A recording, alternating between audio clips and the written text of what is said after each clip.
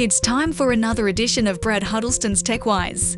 In these segments, we focus on the hazards of technology abuse and, most importantly, how to solve them. And now, here's Brad. I sometimes get complaints about the cover of one of my books.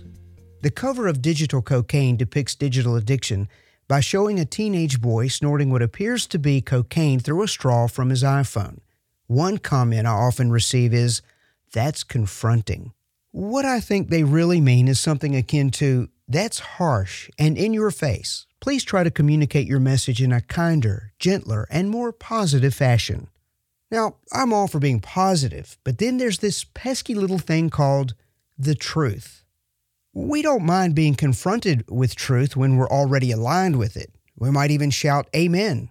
However, when we're not in alignment and we're confronted with the truth, it has the potential to make us angry.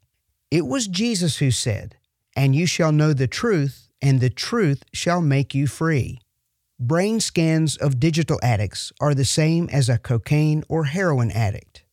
That's the truth. If you're a digital addict, the sooner you accept this truth, the sooner you can be free. If you'd like to re-listen to these segments, just search for Brad Huddleston on your favorite podcast platform.